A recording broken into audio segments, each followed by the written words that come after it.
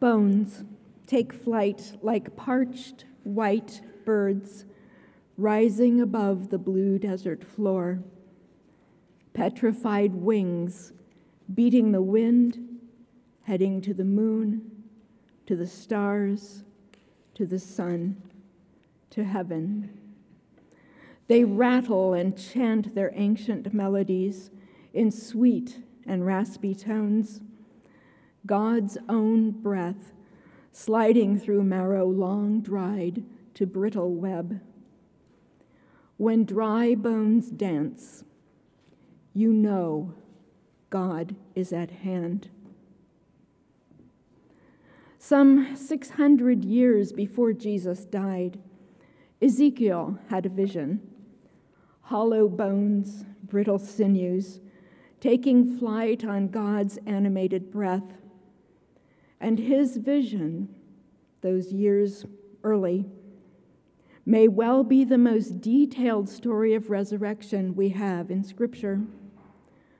What was once broken, cast aside and scattered on the valley floor, what maybe was once mourned, but now long forgotten, is called for a second go-round in Earth's most celebrated dance of life. When I think of Easter Vigil, it is these bones that enliven me. The magic of wind humming through their centers, the deep echoing tones as bone encounters bone after decades of lonely stillness, the crackling sound of ancient sinews trying to knit themselves around a knee joint, the relieved sighs as those fibrous bands find themselves to be pliable once again. And from someplace above the sky, the chiming of 1,000 exquisite silver bells caught up in a gentle breeze. In her novel, Beloved, Toni Morrison plays on this theme of death becoming life. The central character of the story, Sethe, an escaping slave, is exhausted by her brutal journey and her advancing pregnancy. She is literally crawling to a halt, stuck somewhere between searing pain and sagging numbness. She despairs that her hard-earned freedom will quickly become her death, that she herself is to become a tomb, a dry and brittle resting place for her yet unborn child. She longs only to find the kindest place to die, a place where her last breath will be a sigh into silence and not a crackling gasp. But she doesn't quite die, not fully anyway. Instead, she finds herself face to face with a girl, chatty and scrawny and oddly commanding, who will turn the story and then vanish. Amy, she called herself, and she prodded Sethe to a more comfortable place to lie down. By the time they reached a rickety shelter, Sethe's knees were bloody. She had no feeling in the lower part of her body. Amy made her a bed of leaves, warm and soft, at least, but crackling like brittle sinew, as Sethe heaved her dying body into a comfortable spot. Then, Morrison tells us, Amy did the magic, lifted Sethe's feet and legs and massaged them until salt tears were cried.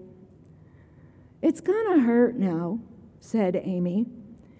"Anything dead coming back to life hurts." I have my own story of death and resurrection. It does involve pain and a bit of panic. Near 7 years ago, I tumbled or plunged down a set of steep concrete stairs and smacked into a steel door at the bottom. As far as I know, none of that actually hurt, because I only know the story as I've been told. For some number of hours, a bit gone from myself, I didn't know if I was alive or dead. I couldn't even form such a question in my head. At some point, I was tucked into an MRI machine, and during that great photo session, I roused a bit. Every fiber of my body was screaming in my head. Clearly, I sensed I wasn't dead. But did you know that an MRI machine sounds deceptively like someone is throwing rocks on a steel coffin? It does. And it left me with the head-spinning thought that I had been assumed dead and was now stirred back to life to enjoy the clattering of rocks at my own funeral. Trouble was, it was not enjoyable. Anything dead coming back to life hurts. This is Easter. We just proclaimed that. What was captive to stillness moves. What was the object of tears and sorrow now leads the parade to a place of amazement. You know this feeling. Your foot prickles with 1,000 needles because you sat on it for too long. Your face is crushed by an invisible vice when the dental anesthesia begins to wear off. Your heart breaks, and it aches when you become alive to the fact that children are starving in a world where there is no shortage of food, or when you awaken surrounded by people who cannot find joy in a field of wildflowers because anger or sadness or confusion or fear have crammed their hearts to the brim. Your dry spirit crumbles when you wake to know that snowflakes and sunrise and God and love have all gone missing from your life. Life is filled with an odd carnival of deaths and resurrections, some forced upon us, some of our own making, some that turn from one to the other like rocks clattering across a coffin, some that can only be given over to God's silent heart for safekeeping. Each year in the church, we come to this point in the story of God entwining in the life of God's wondrous creation. The story of Jesus, dead and in a tomb, secured by a heavy stone. His friends, those who had come to rely on him and cherish him, to hope in him, were locked away in their own sort of death, grieving, their heads spinning with the thought of how wrong they had been about the trajectory of those past 3 years, wondering what horror might come next. Hours dragged to days, and days felt like forever. The tugging of death against life, against death, can be unbearable. But in the dark hours bridging night from morning, some courageous women ventured out. They found that this time around, life had won out over death. They were at once bewildered and overjoyed and scared to death. All 4 Gospels suggest that this thing called resurrection has happened, but not one gives us any clue about how it happened. I wonder if Easter began with pain. Artists, with few exceptions, have avoided the matter. A few poets have ventured into the world of words and have come to lively metaphors that evoke some sense of things. But metaphors are metaphors, and they don't have the courage of pronouncements. But chatty, scrawny Amy in Toni Morrison's book does have the courage to proclaim right out loud what we all experience in larger and smaller ways. Death becoming life hurts.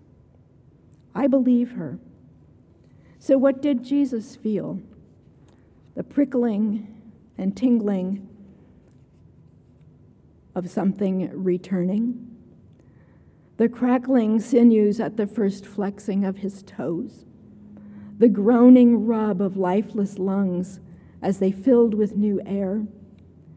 The sharp pain of fear as he realized he was entombed, but suddenly not at all dead? Coming back to life, I suspect, is painful, at least in part because it presses us to acknowledge that in some way we have been dead. The first signs of new life, that tingling, tugging, the longing for from some nameless place, a deep and distant pain coming closer until what has come apart is squeezed back to wholeness. Ouch, but it's new. In the brief time it takes to dream a dream of God, Ezekiel saw bones leap from dead to dancing. Just as Sethe let her numbing self into the leaves, her relivening feet sent a searing pain through her body and brought salt tears streaming down her face. As I heard the rocks tumbling across my coffin, I struggled to move and I screamed, ruining my first ever MRI photo shoot. But I'm here, and I assure you, I am in love with my life.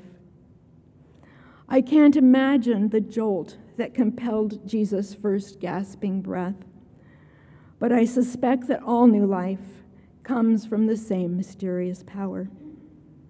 Whatever makes these things happen, I can easily imagine Jesus moving out into a morning that looked the same as any other morning in spring, but into a world that would never be the same.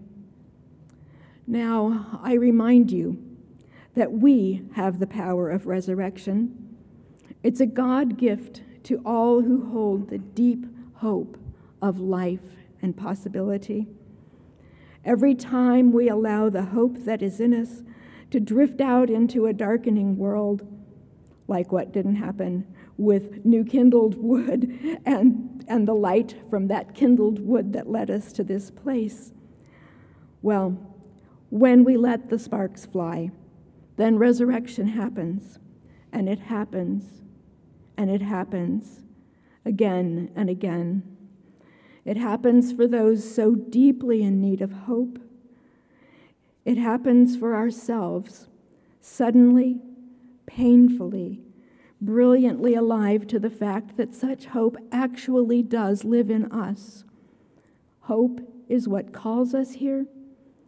Hope is what sends us out again to make God alive in the world. And I'm telling you this is joy.